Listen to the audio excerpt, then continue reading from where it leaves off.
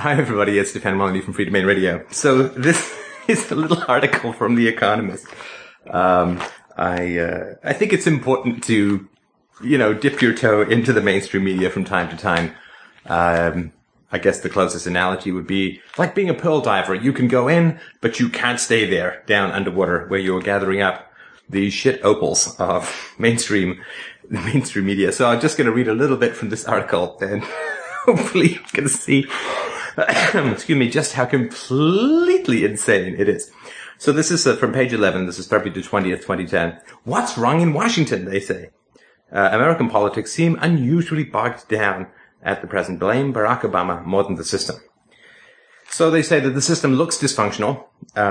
Although a Democratic president is in the White House and Democrats control both House and Senate, Mr. Obama has been able to enact healthcare reform, a Democratic goal for many decades. And they go on to all these. They can't fix the federal deficit, even though the baby boomers are about to retire and all these kinds of things. And they say, this, argue the critics, is what happens when a mere 41 senators in a 100-strong chamber can filibuster a bill to death, when states like Wyoming, population 500,000, have the same clout in the Senate as California, population 37 million.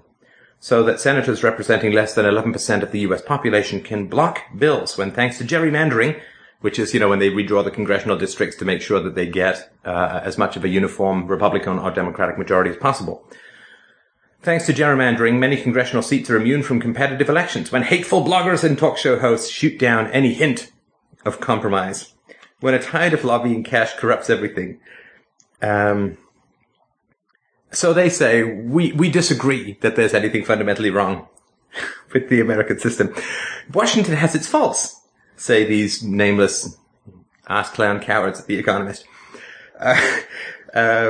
Some of which could be easily fixed, but much of the current fuss forgets the purpose of American government, and it lets current politicians, Mr. Obama in particular, off the hook.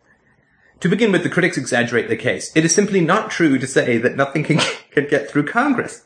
Sorry, you'll understand why I find this so funny in a second.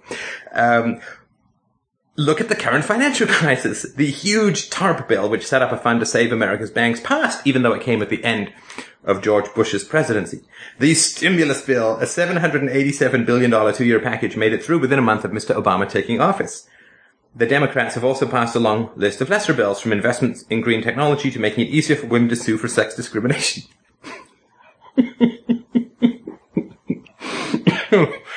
Excuse me. A criticism with more weight is the American government is good at solving acute problems, like averting a depression, but less good at confronting chronic ones like the burden of entitlements.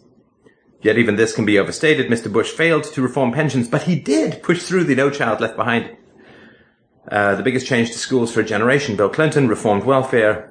This all a lie. The welfare spending continued to go up under Clinton. So, the system, in other words, can work even when it does not always do so.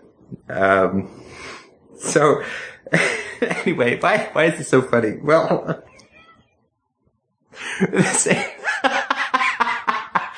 they're saying that the American system is not fundamentally broken, despite its inability to deal with the deficit and reform pensions and welfare and so on. But the American system is fundamentally not broken because, you see, it gets lots of things. It gets lots of things done. Sometimes it is just like a big ball-bearing face cannon of blind asshole stupidity looking at the mainstream media. You have to just kind of, brace yourself. Just brace yourself, grit your teeth, and hope that you come through in one piece. So the argument fundamentally, you see, is that the American system does work despite its inability to rein in spending because bills that require a lot of spending get passed. Oh my God. It hurts. It literally, it gives me the indignation aneurysm. What do you really need to say? America can't deal with reducing government in any way, shape, or form, but it's not broken, you see, because the American government really likes to spend money on stuff. You see, the system is not broken because bribery is in full swing, because every single piece of legislation that they talk about in this article involves favors and massive spending to special interest groups, from satisfying women about sex discrimination lawsuits to investments in green technology, which green technology companies are more than happy to lap up like these state-sucking hyenas that they are. They're talking about the TARP bill, almost $1 trillion or more in bailout money for banks. Gosh, do you think it's really hard to magic money out of your thin air statist ass and then spread it around to people who really want it? Is that what they call working?